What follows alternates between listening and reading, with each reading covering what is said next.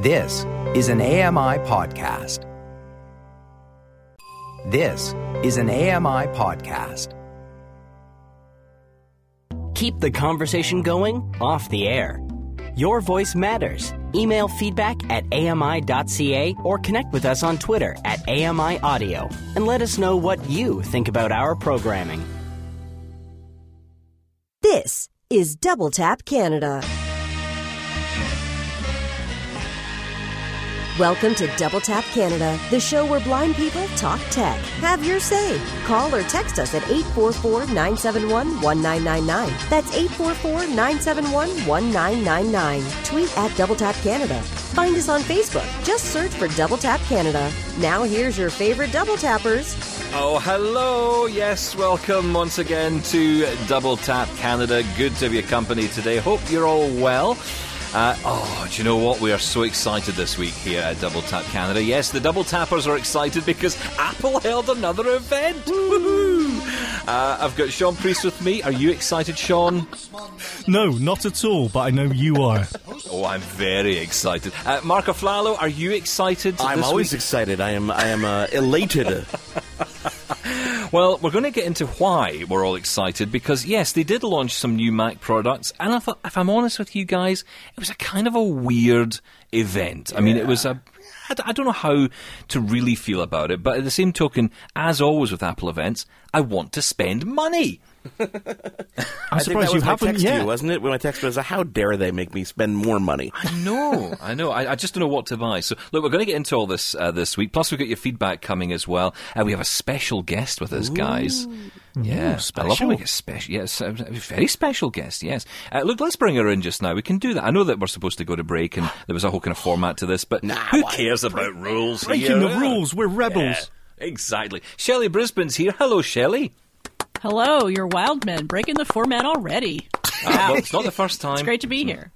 I think we should just call the format broken. I think that's probably the easiest way to do it. Guys, Shelley, there's a lady here. We have to be on our best behavior now. Oh, no. Good luck No, with it's that. Shelley. No, it's Shelley. We're fine. Okay. Listen, for those who don't know, Shelley, tell us all about yourself. Give us your audio CV, Shelley. Well, that's going to break the format for sure because it'll take a while. I do a number of podcasts. I do one called Parallel, which is about the intersection of technology and accessibility, something you guys know about a little bit. And then I do another one called Maccessibility, which is even more specific than that, all about Macs and accessibility. And then I write about iOS, and I will just be on any show where they'll have me. Wait, that doesn't sound right at all. I do a lot of podcasting. Let's just say that. Well, we love having you because, you do know a lot about Macs in particular, and that was why we thought you'd be a great guest this week on the show, because that's what Apple launched this week. So, look, let's take a quick break. We'll come back, and we're going to get into... I know we're taking a break early, Mark. I'm sorry, but we've got so much to get into, and I don't want to cut Shelley off. So let's take a quick break. We'll come back, and we'll discuss all of Apple's big announcements next here on Double Tap Canada. This is Double Tap Canada. We'll be back in a moment.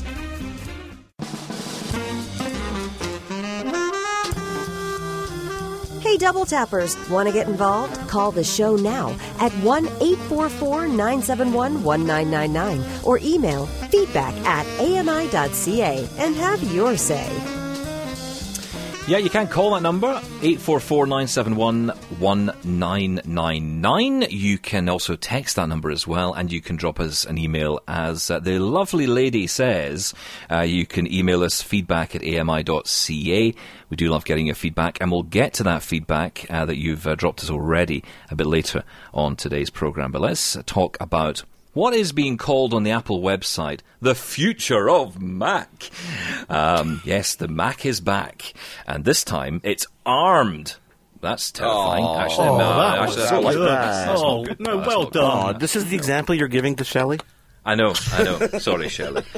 Look, so they announced 3 new hardware products. I'm intrigued to know your sort of top, if we were to put them in order, we got a new MacBook Air, we got a new MacBook Pro, and a new Mac Mini launched, and of course the big news was the processor that's built in. We'll get to that in a second, but, let's be honest, we're all interested in the toys here. Shelley, what are you going to buy? Well, what I'm going to buy and what I think is the most important announcement are probably different because of where my own Macs are right now. I'm most likely to buy a Mac Mini, although I think the MacBook Air is the most interesting one. So we'll take whichever one of those you like. Okay, well, let's go around the table. Yeah, let's go around the table on this one. Mark, where are you then? In terms of, they're all the same to me. I mean, except they're just wrapped in a different package. Absolutely. I guess price point wise, because I want to play with this, and I don't think I'm going to take the device too seriously just yet. I'm probably going to go with a Mac Mini as well. Okay, all right, Sean. I'm guessing you're going to go the same way, if I'm honest. Yeah, I mean, it's purely on price until we know what the difference is, because they're all running the same chip. So, is there a performance difference? What is the difference between an Air and a MacBook Pro and the Mini? But, from a entry point of view, the price, it's got to be the Mac Mini for me. Yeah, and I'm the same. I mean, I'm thinking exactly the same. $699 for a Mac Mini. It's not a lot. Well, it is a lot of money, but it's not a lot of money to drop on. Maybe it is a lot of money to drop on a toy. I don't know. I drop so much money on silly Apple products. I've got no idea what's real anymore. Shelley, let's talk a bit about the actual hardware inside the Mac, because that's really what everyone's focusing on. And for those who don't know, I like to think this show helps answer the questions to people who aren't the geeks, aren't the ones who are, following this to every letter of the law. I like to kind of explain this to people, mainly because I don't understand it, and I hope that someone will come on and explain it to me. And Shelley, this week, that's your job. Oh, God. Good luck. Yes. Thanks for that. Yeah, no pressure. But, Sure. ARM processors is what we're talking about here. Instead of Intel processors, the brain of the machine now is no longer Intel. It's Apple's own Apple Silicon hardware. So what does that mean for the Mac? Well, it means that, first of all, the hardware is designed specifically for the Apple platform. They've been building chips for the iPhone and iPad for years, and this is a follow-on to it. It's the first one for the Mac. But they've optimized the operating system specifically for this platform instead of having to say, oh, well, here's an Intel chip. Let's write software that works for it. In theory, that should also make things less costly and less prone to mistakes. Certainly an issue with Intel that they had was they were waiting for Intel to update their processors, and they had to wait a while, and that actually had a negative effect on the previous generation of laptops because they didn't get the chips that they needed. So they have a lot more control, and then the chips themselves, because it's Apple Silicon, it's low power, high efficiency, all that stuff, it will allow them, hopefully, to provide more computers that don't require cooling systems, like the MacBook Air, which has no fan. So that's pretty awesome. It does not necessarily follow from the fact that they're building their own chip, but it's a nice side benefit for them. And just so folks get the terminology straight, Apple Silicon is what they're calling what used to be ARM processors, and then the M1 is the specific chip that it is in all of the new Macs that were announced this week. Okay, so that's the hardware side of it. So essentially what we're talking about here is better performance and less power consumption. Presumably. Well, that's the theory, isn't it? Mm. Yeah, and I think it's fair to assume that there's better power consumption, and it's probably fair to say that there's better performance. Apple always throws out these selectively plucked statistics. They're not known to be wrong about that, but it's like we're 95% faster than the blue one. I mean, something like that. And so I always take those statistics with a grain of salt, but pretty soon we'll have Geekbench stats out there. And keep in mind that developers have had this processor available to them in Mac Mini development units for a while, and they haven't been able to talk about them. But my guess is there's going to be a flurry of commentary pretty soon about, this is our experience. There was a very exuberant developer video in the Tuesday event where developers, of course, with Apple's encouragement, were very excited about it. But it'll be interesting to see what the commentary says about what the M1 chip is actually like to develop for. Now, guys, presumably this chip is the same or just a variation or renaming of the, I guess, A14 that we're seeing now in the current iPhones, right? I think so. Yeah. They haven't said that explicitly. But like the iPhone chip, it's got onboard GPU graphics. It's got the neural engine in there. They made a big point of this sort of four-pronged chip architecture where you have the CPU, the integrated graphics, the neural engine, and then the security enclave. So it's like all in one little package, and that's very much what the iOS Bionic chips are doing. The thing that kind of throws me, guys, is that in most Apple events, it's all about what they say, but a lot about what they don't say. In this event, it's all about what they are not saying. I think that is making me wonder: are we all just beta testers of this new architecture? Yeah, and we're paying for it. We're paying for the privilege. Yeah, we're gonna buy into the beta test. Yeah, but you could say that for any Gen 0 device. Look at the first Apple Watch. It was clunky to say the least. But they were more upfront about it. They were talking about the fact that these are the benefits and this is why you're going to buy it. With this, there's so much unknown. Like if you look at the specs side by side, literally of the MacBook Air, the 13-inch MacBook Pro, and the Mac Mini, the specs are identical minus like screen brightness.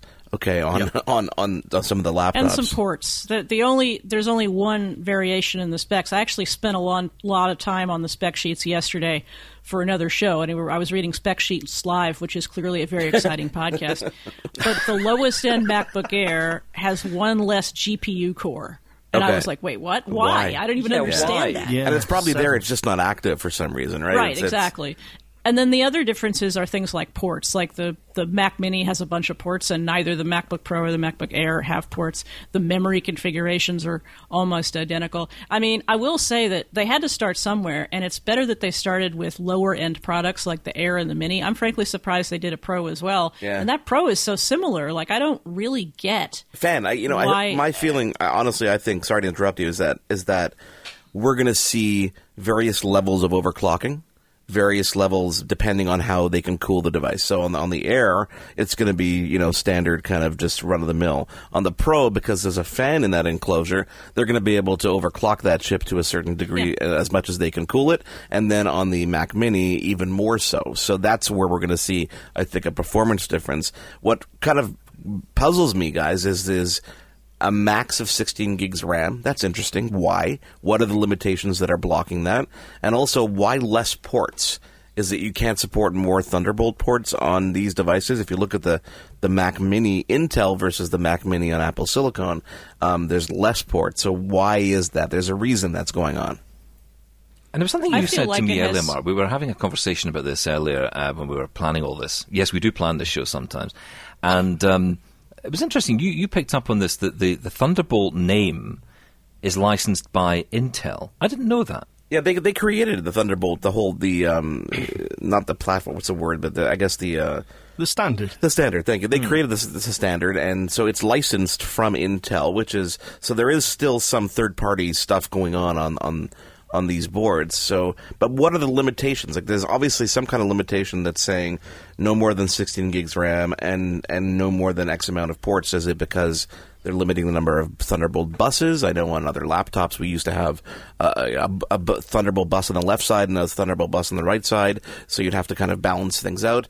There's a lot of stuff that we're not being told that we will find out, when we get all the, teardowns and Geekbench scores. I think we're going to find this out in the next couple of weeks. But, I mean, if you look at the software side of things, I'm definitely not going to be jumping on board because Adobe is not yet supporting fully all their applications, and I'm an Adobe guy. So unless you're, just using Apple products or just using iOS products that you'll be able to use on these devices, I think there's going to be a limited run of these over the first couple of months until more and more people get on board and support it. I will also say that there's an interesting side to this from what's available. Because, if we think of this as a day one product, it's kind of strange that they've launched it where I think except for one Mac Mini model and for a couple of MacBook Pro models, it's all now silicon. It's all Apple silicon. So if I want to buy a MacBook Air today, I can't buy an Intel one now. That's it. They're gone. And I find that interesting. Considering we are at that. But you can still buy Intel-based MacBook Pros and Mac Minis. They're really expensive, especially the MacBook Pros. It's really weird if you look at this. It's amazing that they're still there, and they've actually physically arranged the spec page in such a way that I missed it the first time that there were Intel options. There's a tab at the button at the top that functions as a tab, and I missed it the first time I saw it, and then I clicked it. The even though the MacBook Pros they said they're in the same physical package and they weigh the same amount, the screen spec, not that we care an awful lot about that, but the screen spec for the older Intel MacBook Pros indicates that it has a bigger display. So I'm a little puzzled about that too. Oh, really? Oh, I didn't know that. Yeah, that's I don't strange. get it. By the way, when you're listening to this show, you can still, if you want to, run out to your Best Buys and your Costco's of the world and still get those Intel MacBook Airs before they pull them off the shelves. But I would order real quick. But that's the thing, because the MacBook Air is classed as that, most common entry point for a lot of people who buy Mac. If you buy a MacBook, you're probably more likely to buy a MacBook Air. Obviously, if you're a creative, you'll buy a Pro, and the server farms are full of Mac Minis. But MacBook Airs are very popular, so it just seems odd that they've kind of ditched all the Intel options. It does show that they're serious about this. Obviously, they are. Nobody's denying that this is where they want to go. But it's what will that experience be like? And when I think about that, it makes me now think, actually, and who am I to change my mind on a fairly regular basis? But, I was starting the show thinking I want a Mac Mini. Now I'm thinking I want a MacBook Air, because there must be something good about it to make me want to have one. Let's talk a little bit about the apps side of this. Mark, I know you've been sort of genning up on a lot of this over the past day or so. What is going to be able to be run on this? What can we do with it? Well, I mean, obviously, to start, it's going to be everything from, Big Sur, which is their latest operating system, to anything that Apple creates. So whether that's Final Cut, that's Logic, Mail, Safari, everything they create is obviously going to be supported. There's a bunch of other companies like OmniGraffle that have announced that their apps are going to be supported. They're going to be what they call universal apps. They're going to work on Intel, and they're going to work on the M1 chip. But companies like Adobe, they say they're going to have a version of Lightroom available next month, but things like Photoshop, and that's the only one they mentioned, is going to be available only next year. Now, I did reach out to some people over at Adobe as kind of saying, okay, now that the cat's out of the bag, what is the real roadmap here going forward? But they have not yet answered that question, and I think a lot of people don't have the answer to that question yet because they're not 100% sure what they have at their disposal in terms of development. So I think this is why the MacBook Air being this kind of beta ground or this entry point is a natural, because anybody buying a MacBook Air isn't necessarily someone who's a quote-unquote power user. They're using the web. They're using Apple's software. They're not really going into third-party stuff. However, the coolest thing, I think, honestly, guys, across the board, and I said this when they first teased Apple Silicon, is that we know that we're going to be able to run iPhone and iOS and iPadOS apps on the Mac. Natively, you'll be able to just open an app and like Facebook or whatever it is, you'll be able to use it on the Mac, which is pretty cool. Not quite. No, not quite. This is the problem. It's because a number of these apps are being pulled, so you can't put them on the Mac. That's the problem. So, Facebook, for example, WhatsApp, any of their essentially associate apps will be pulled, so you won't be able to put them onto your Mac. Well, they say they're not going to be available in the Mac App Store. However, I believe there's going to be a way for you to still be able to use those on that architecture. But here's what I'm really saying. What I'm really saying is if it's compatible with an iPad or any of their existing non-Mac products, it could work on the Mac. Okay, so that's interesting. But what they're not talking about, and what no one is talking about, is what about the other way around? So if you're telling me that an app that's built for an iPad can run on this no problem with no modifications, then theoretically you're also telling me that you could take a program like Final Cut and run that on an iPad. Absolutely, yeah. That's right. But they're not talking about that, and I think a lot of pros out there are going, wait a second, I want Final Cut. I want these things to work on my iPad, because you're telling me that my iPad is as powerful as my Mac and vice versa. So, yeah, but let's be honest, this is a fusion that we're heading towards, where, the MacBook Air will become the MacPad. I've said it for years. It'll be called the MacPad, and it'll cost $1 million, and it will, be the best machine you've ever bought, because that will have everything in it. That will be the fusion. It will be a touchscreen Mac. You'll be able to put your keyboard on it, use your pencil. Who uses an Apple pencil? No, It's not fake news. It's going to happen. And it'll be called MacPad. I am putting my stake in the ground now. For you, though, Sean, you've got a Mac Mini there, and you don't actually use the Mac side of it very often. I'm sorry, no, guys. It's terrible. Sean is an idiot. But, he uses it boot camped. And I don't think you can do that anymore with these Mac Minis. No, probably not. Or any of not the until other ones. Well, no, exactly. Not on an ARM processor until that is the Hackintosh community get their hands on it. Then maybe they can do something with that. But no, I mean, you will be able to run Windows on it. I'm assuming in some sort of virtualization, environment such as VMware or Parallels. So I think Parallels has already announced support for it. Yeah. I don't know about VMware. Oh, that's good. so not VMware then. I don't know yet. about VMware. Not yet. I had heard that they hadn't, but I'm going to say I don't know because I don't. No, the reason I asked that is because I know that VMware's more accessible than Parallels. exactly. So, That's right. yeah. So I don't care about Parallels, Shelley. And stop bringing up your podcast. Oh, I see. It's a software. I see. Right, It's okay. all about Well, branding. great. Now she's not coming back. Another one on the list. That's right. Well done, Stephen. Cross that off. We're so rowdy today. But the point is, you are going to be able to access Windows on Mac hardware, even if it is running the Apple Silicon in some way, at least. I'm interested to see, as Mark said, about Big Sur running on something like an iPad. I mean, there is no reason why that shouldn't be able to happen. Are we moving towards now that we're going to get one operating system for all these? They've been so vocal about the fact that you're never going to see a touchscreen Mac and that you're never going to see these ecosystems merge. I don't, I think that's a line. I think that might be, something because they don't envision it yet. They're not thinking down that road, but you have to assume that a company like Apple is definitely thinking way further ahead than that. Yeah, see, I think they are absolutely going to merge, and it's not that they aren't thinking about it, it's that they know it's a long way away, which is why you see demos with iOS apps in Windows on Macs and not, look, you can run your iOS app natively. It's not they know enough not to. People are going to try it. People are going to do all sorts of things. And I have all sorts of questions about what's the experience of running an iOS app on a Mac going to be like from an accessibility point of view, because despite the fact that VoiceOver the screen reader is named the same on the Mac and the iOS platform, they're very different pieces of software. So how's that going to work? But I think Apple is just being very realistic about saying, yeah, this is where we're going. We're giving you as much of a roadmap as a company like Apple ever gives you, but we're not going to promise you something that isn't realistic right now, or probably even in the 2 years it's going to take them to finish the Apple Silicon hardware transition. I wonder, is there something here in the way that people buy Mac hardware that gives Apple a bit of a chance to muck around here? They're having a bit of fun here. Just like chuck everything out. Let's start again with this new. Apple never have fun. It's not. No, fun. of course they do. Have you seen that building they're in? I would love to get one of those little mobility scooters and have a shot round that campus. The Smash big through bit. every glass door. Yeah, I was going to say every doorway, every 10 feet, you're going to be stuck at a door If I can somewhere wear with some security Apple badge. glass that would help me avoid all the glass doorways. Yes, smart mobility scooters. See, that's it. Yeah, get your LiDAR out. LiDAR on the scooter, I like it. Yeah, that's the answer.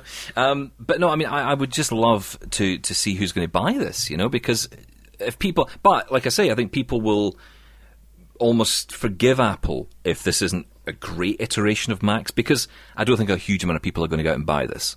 I'm just guessing. But, the developers are going to buy the Mac Minis because it's a great entry point for them. They can develop their apps on it, and it'll do the job.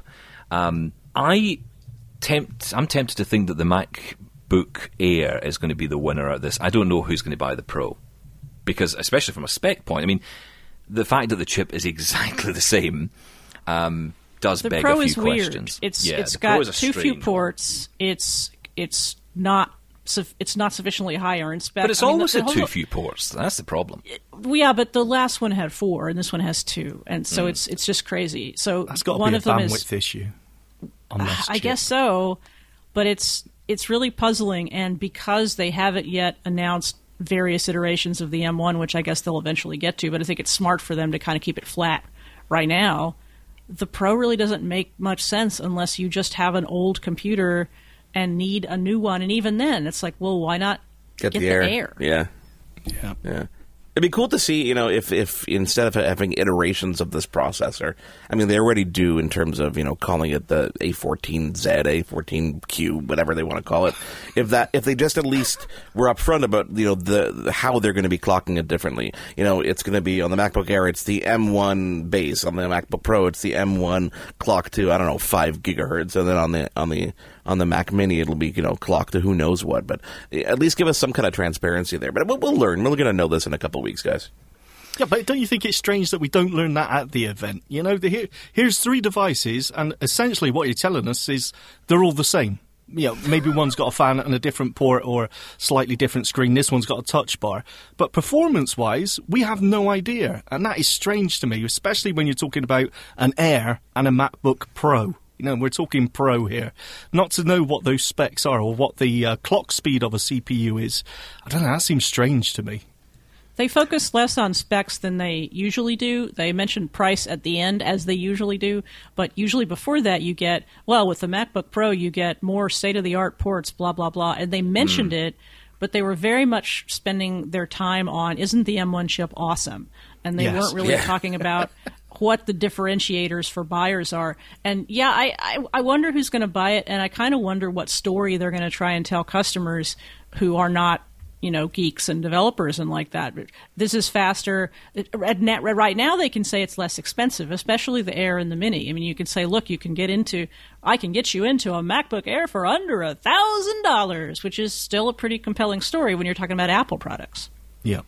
I was building some IKEA furniture this week, and I have an analogy here, by the way, just if you want to put an alarm noise in, because people like to know this is coming. I was building some IKEA furniture and I forgot I put a couple of screws in one side.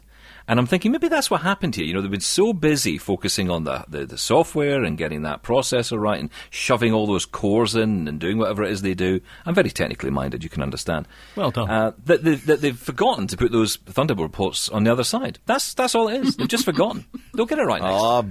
Bob is going to be fired in hardware. Bob, you forgot the ports. Did you see that? Oh, my God. Can someone add this in post-production? They had all those product managers in those giant empty labs, and it's because Bob hasn't been to work in months. Bob's at home because of the pandemic. And he's at home. He's locked in. Who was in charge of Who was in charge of the extra ports? Anybody? He forgot to take them home with him. Nobody should have just mailed them They're on his back. desk. They're in transit. Can someone Photoshop those in? No, Photoshop doesn't work yet on this Mac. Doesn't work on Let's talk about macOS Big Sur, because that's the other big announcement. Kind of got forgot buried about a little that bit, one, didn't we? Buried the lead there, yeah. What is it? The 11th of December? It's due out. 12th. Today, 12th. The 11th. 12th. Now, when you're listening to the show. See, I get mixed up here. It says 11/12 where I am. So here that means 11th of. No, December. It's It's November the 12th. It's available now. Because Right. because Americans do the date backwards. Yes, I know, we it's do. strange. Stop that, Shelley. I am Stop not that at once. responsible for it, but we do. Can you speak to someone I'll about tell that? the authorities that we need to change. Shelley, you're here to represent all Americans. So after a break, I'm sure we'll talk about okay. the election, okay? I was going to say, sure, let's are you happy or sad about, because this conversation ends or continues based on the answer to this, are you happy or sad at save the news? question for 30 seconds left. Right, okay, right. That way we fine, can hang up on her if we need to. a teaser. Okay, excellent. But let's talk about Big Sur, because this is out now, as I've just learned, because I don't know how to read dates. Shelley, what's your big takeaway on this? Because I guess the question we're going to be asking ourselves is, what's the new accessibility features going to be like? And of course now we can add on the layer of, and how will those accessibility features run on silicon? Yeah, I think the two big issues, one that I alluded to earlier, are when you're talking about putting iOS apps into a macOS environment, what does that mean for voiceover and accessibility? And I don't know the answer to that. The other is how different Big Sur looks visually. So from a low vision point of view, what's the experience going to be like? I haven't been running the betas. I had all I can do to run the iOS 14 betas. So I am not the best person to talk to about Big Sur. And frankly, I have some concerns about it. And Apple, in the conversations that I've had adjacent to them, have not really given a lot of clarity on it, and there are people who know a good deal more about it than I do. But I think that question of what the sort of experience of moving around between iOS and macOS is going to be like for a voiceover user, and also a voice control user for that matter, because that's another feature that's on both platforms, is kind of an unknown at this point. I could talk about the visual aspects of it, and it is a flatter experience in terms of the overall interface, more rounded corners, visually more transparency, things like Control Center. Control Center in the previous versions. Yeah, we can mute you. Control Center on the previous version, would take up the whole sidebar of the screen. Now it just kind of hovers over the top. So visually, I think that people with low vision are going to have a similar experience to what they have now, which is just kind of a flat interface. But on the accessibility side, they're not talking much about it. And they always say that they rebuild this software from the ground up. But then you use it and you're like, it doesn't really seem much different. Nothing's acting different to me. But I've been trying to convince Stephen to install the beta for months now, and he's just... Come on, Stephen. Well, I think what'll be interesting is if you're a VoiceOver user, because VoiceOver for iOS, I would argue, is better developed, but that's based on it being a touchscreen operating system. So if you're a Mac user... Do you want the iOS version of an app or do you want the Mac version of an app? And are you going to make that decision based on accessibility? I also think, especially given the changes in Big Sur visually, that as a low vision person, I might be eager to stay on the iOS side because I am comfortable with the way low vision tools work in iOS.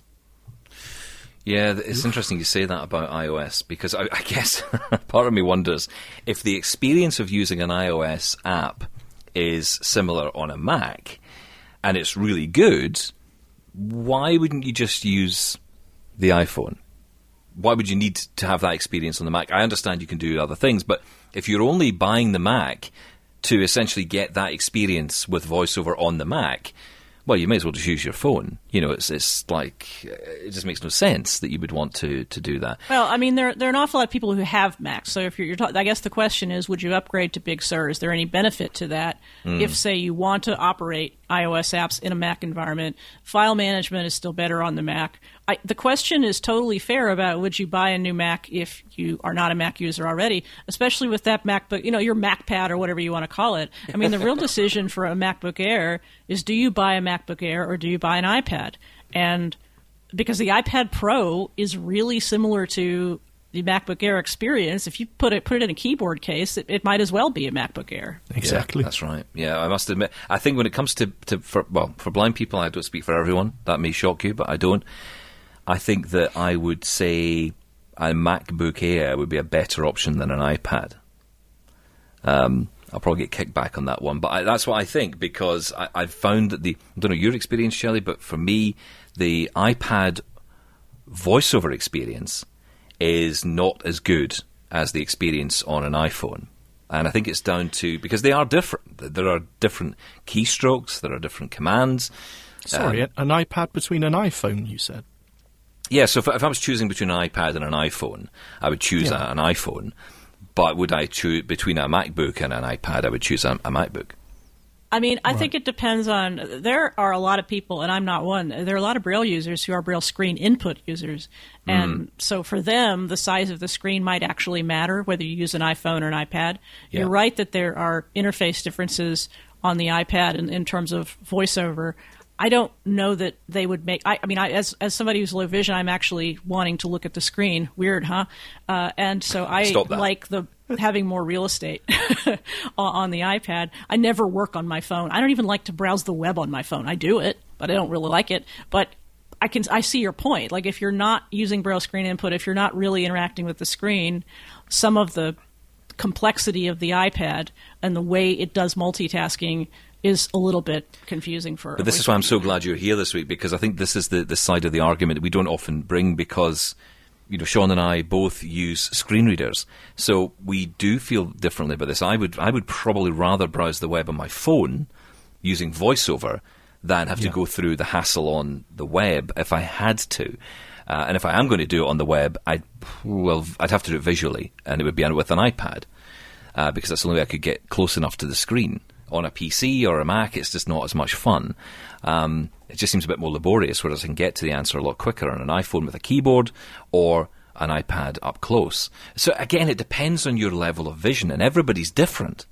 That's what's great about having those options, because I love the iPad for that reason. I have the iPad suspended on a stand right here next to me, and if there's a clamp on the desk and it has an arm and the iPad hangs from it, I can get the monitor at exactly the height I want. I can have the keyboard completely separate from the iPad at exactly the location I want. I can't do that with a laptop. Using laptops in coffee shops and all those places where people like to use laptops and be romantic about it is super hard for me as a low vision person. Yeah, absolutely. Yeah, you're so right. And it just doesn't, it's not the same because you've always got an earpod sticking out of your ear at some point and hoping the connection doesn't go or the battery doesn't die. Or, yeah, I know. Okay, look, really interesting products. I just wonder, going back to my other question, who is going to buy these Macs? You, me, Shelley, and Sean. Yeah, okay. And who else? Is that it? Sold four. They just sold money for the quarter. Yay, 4 done. I'll be interested to hear your thoughts on this. You can get in touch, leave us a voicemail or drop us a text, 844-971-1999. You can also email us feedback at ami.ca. You can listen to past episodes of the show there as well. Check the podcast out. We're on podcast. We're podcast people. You can search for wherever you get your podcasts on an internet near you. Search for Double Tap Canada. We'll be back with your feedback next. If you love Double Tap Canada, why not check out Double Tap TV with Stephen Scott and Mark Aflalo every Tuesday at 8:30 p.m. Eastern on AMI TV. The latest tech news, hands-on reviews, exclusive interviews, accessible to all. Find out more at ami.ca/doubletap. This is Double Tap Canada. We'll be back in a moment.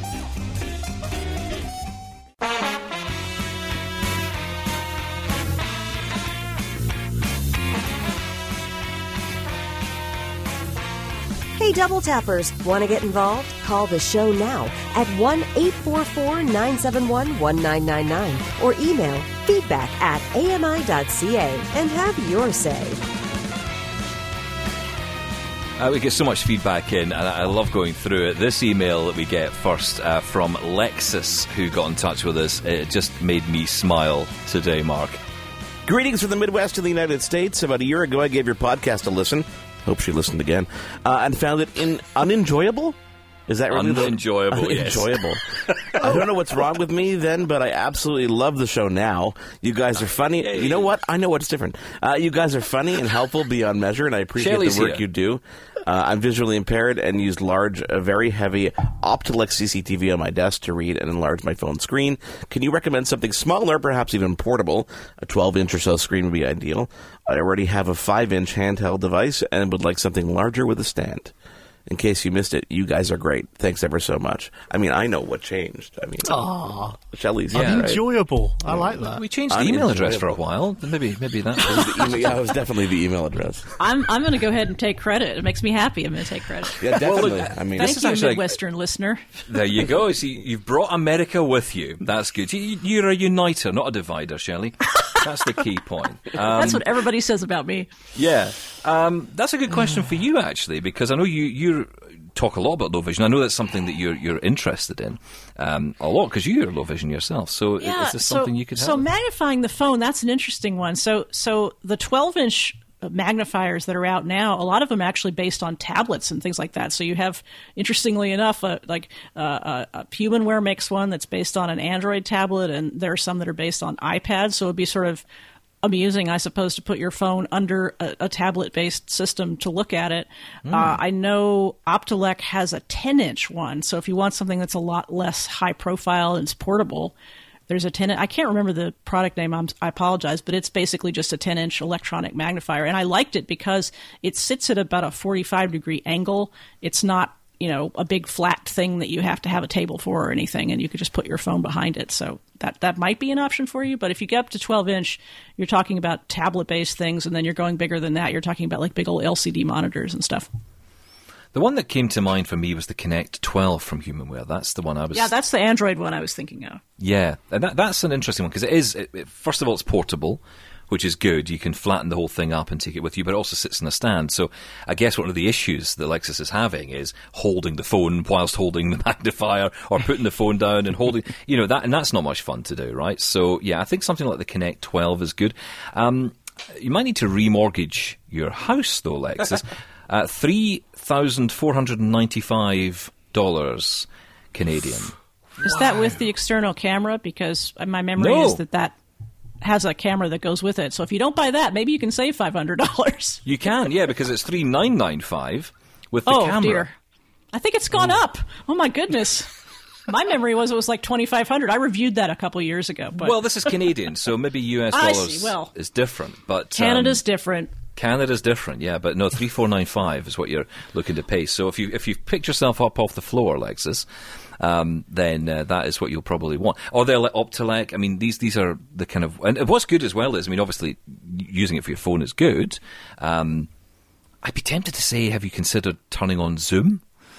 On the phone, using magnification on the Zoom, on the iPhone, rather than using a tablet to read it. But Sean, even I mean, then, if you're looking at a 12-inch magnifier, I don't think, trying to use Zoom on a 6-inch iPhone, let's say, I don't know if that's going to help. Is it a case of maybe it's time to start looking at using VoiceOver instead? But Well, it also may be a hands-free thing. Like if she wants to be able to have her phone on the desk and read without necessarily holding her phone in her hand. I mean, there are all sorts of reasons why you might place a magnifier screen. Yeah, Sean. But it's okay, I'm just saying. But also, I mean, that is such... that I find it really hard to justify that kind of price for a video magnifier. I mean, is there a way we could maybe mirror out to an Apple TV, to a big screen TV? Or are we, I'm always looking for that's not a bad idea. Cheap way, Well, or she could get an iPad. That's another option if she's happy in the iOS universe. Get an iPad, so you're not necessarily... I mean, most of the things, except for actually making a phone call, all the things you want to do on your phone, you can do on an iPad, and if you're wanting to read. And you can get, as I was talking about before, you can get iPad stands that will put the screen either at a nice 45-degree angle or flat or whatever angle you like. Yeah. If you can find a stand, then the positioning of the monitor is entirely up to you. So Apple sell this thing. I've got it here, actually. And funnily enough, I'm using it today for the first time with this program because... I use this, this is for the iPad Pro, so it's USB-C, so it's not appropriate for the iPhone, but you do get an iPhone equivalent, and it's like a digital AV adapter. So it's got it's got a port there, you can plug in the power, and you can plug in an HDMI, and there's another port, but I can't remember, I think it's a USB, I could be wrong, but there's another port there as well, and that allows me to connect HDMI to the iPad, which I could also do with the iPhone. You could do with AirPlay, you could, yeah. Well, that's right, but if I don't have an Apple TV, I could do it with that, and it would connect it to a big TV. That might not be a bad idea.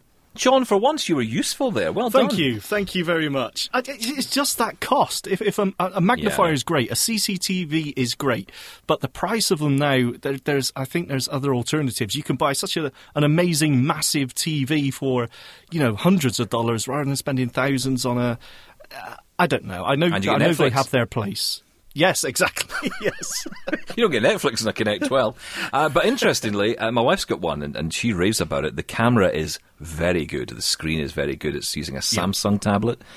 So the screens on those, as you know, are very, very good. Okay, let's get another voicemail. This one from Tiffany. I always feel better when Tiffany gets in touch. I know the world is safe. We know that Joe Biden will be president of the United States. Fake news, of course, as we know, but, we'll go with it for now.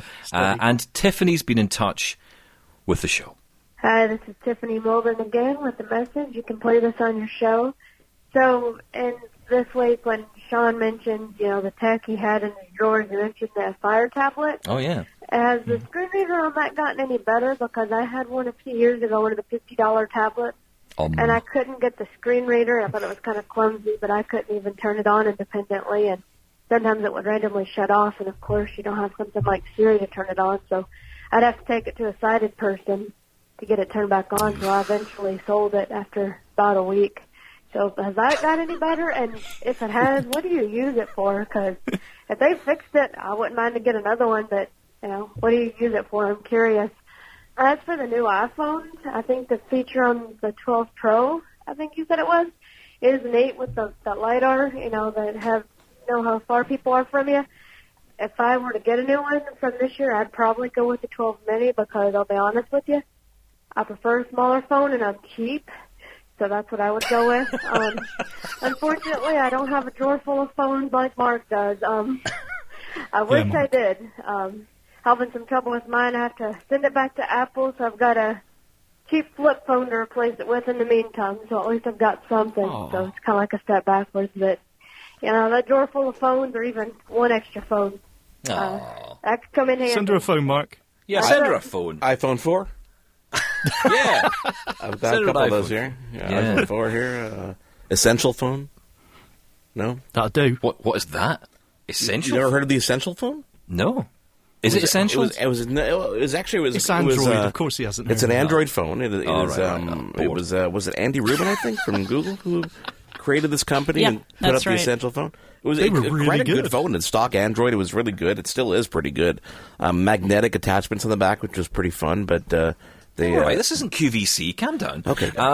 Right. Okay. Let's this get into limited this. edition phone is brought to you by the beautiful shiny screen has stuff on it.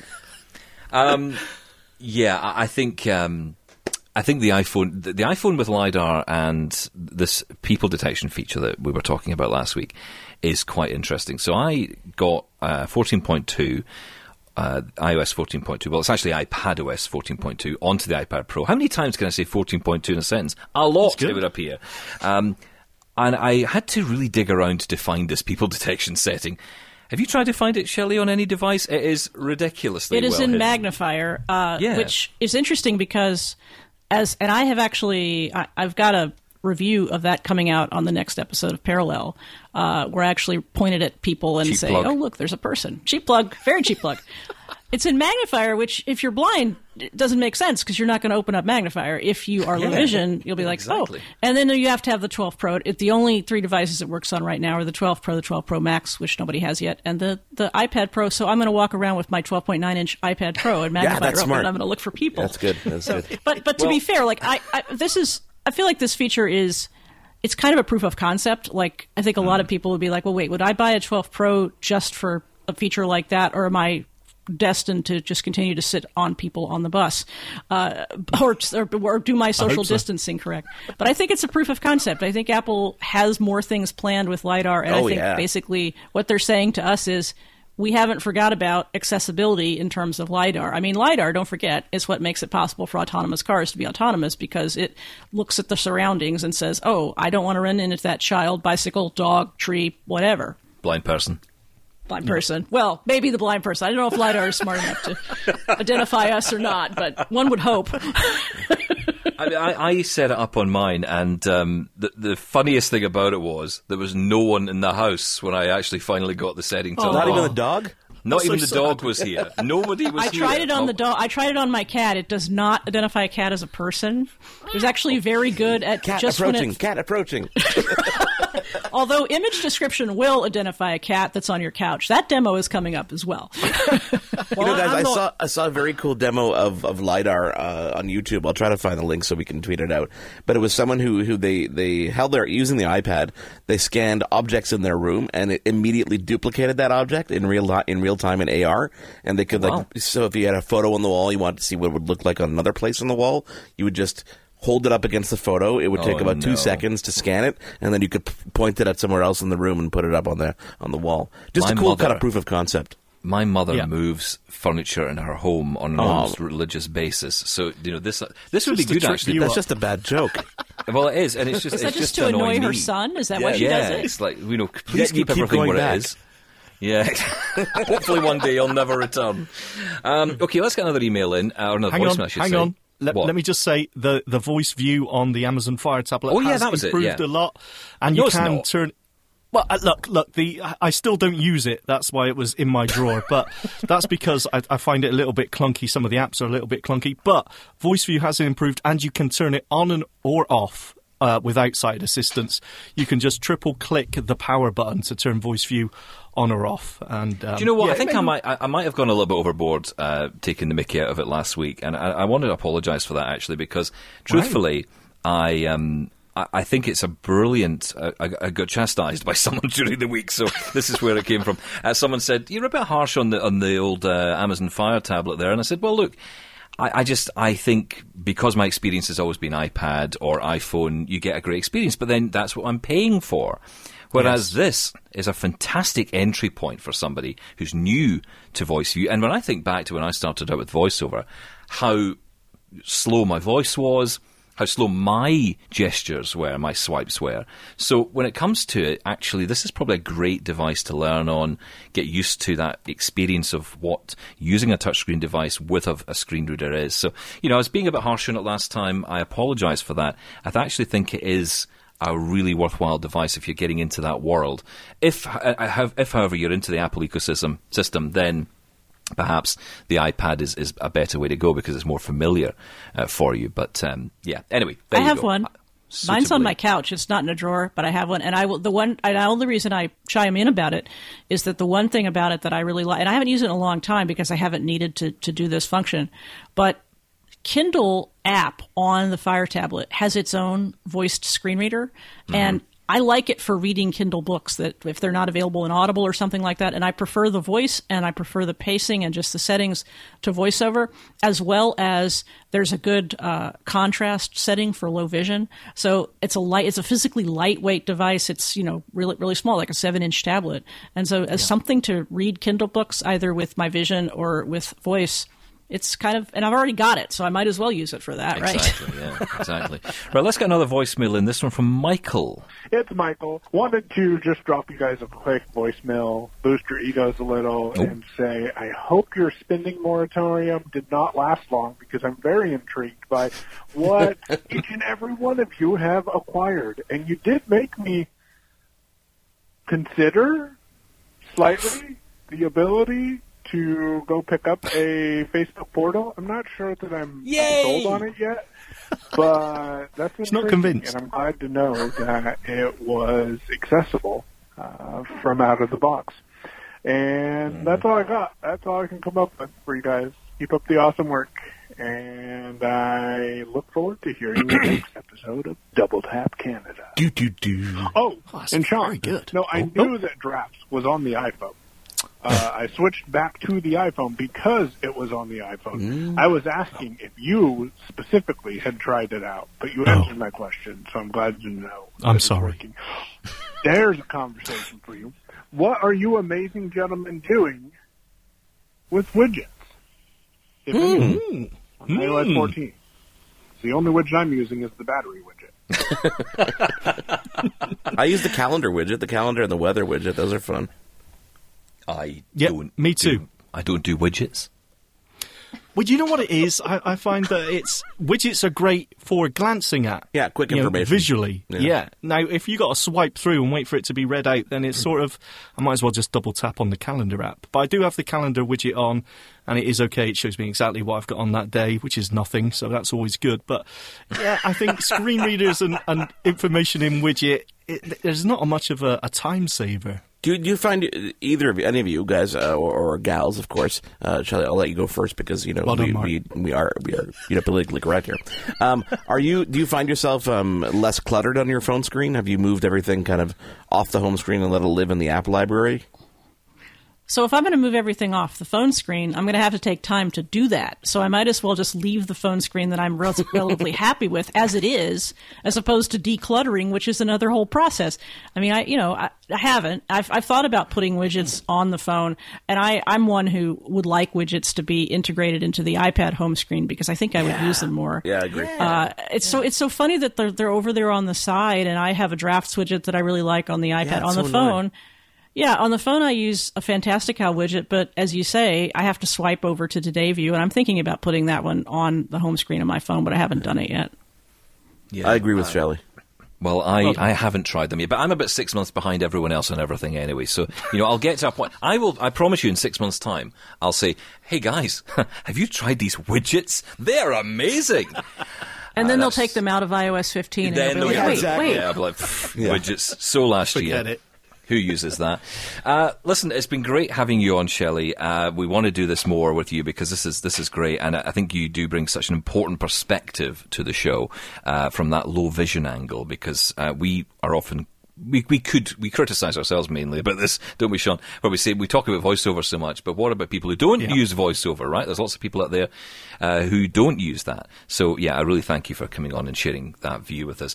Tell everyone again where we can listen to you, podcasts and whatever else. Taking a deep breath. So You can find Parallel at relay.fm/parallel. You can go to maccessibility.net for that show. You can follow me on Twitter at Shelley, SHELLY. And last but not least, iosaccessbook.com. That iOS 14.2 version will be coming out anytime now. Oh, can't wait. I love that book. Love it. Listen, thanks again, Shelley, for coming on. Really appreciate it. Thanks for having me. That's it for Double Tap Canada for this week. Keep in touch, as always, 844-971-1999 is the number. Leave us a voicemail, drop us a text, email feedback@ami.ca. Mark and Sean, as always, thank you guys. Bye. Thank you. And we'll catch you again next week for another Double Tap Canada, where I promise you we're going to get into the ABC of USBs. He's done the feature. We've got to play it. We've got to play it. Thanks for listening, and keep your feedback coming. Call 1-844-971-1999 and leave us a voicemail. Email feedback@ami.ca. We're also on Twitter @DoubleTapCanada and on Facebook. Can't wait till next week? Ask your smart speaker to play Double Tap Canada or listen on the podcast app of your choice. Thanks for listening. Catch you again next time. This was an AMI podcast. For more accessible media, visit ami.ca. Hi, I'm Ramya Amudan. Join me weekly for AMI Audiobook Review, the podcast that explores new titles, introduces us to famous narrators, and updates what's hot at the Center for Equitable Library Access. Download episodes of AMI Audiobook Review from your favorite podcast provider.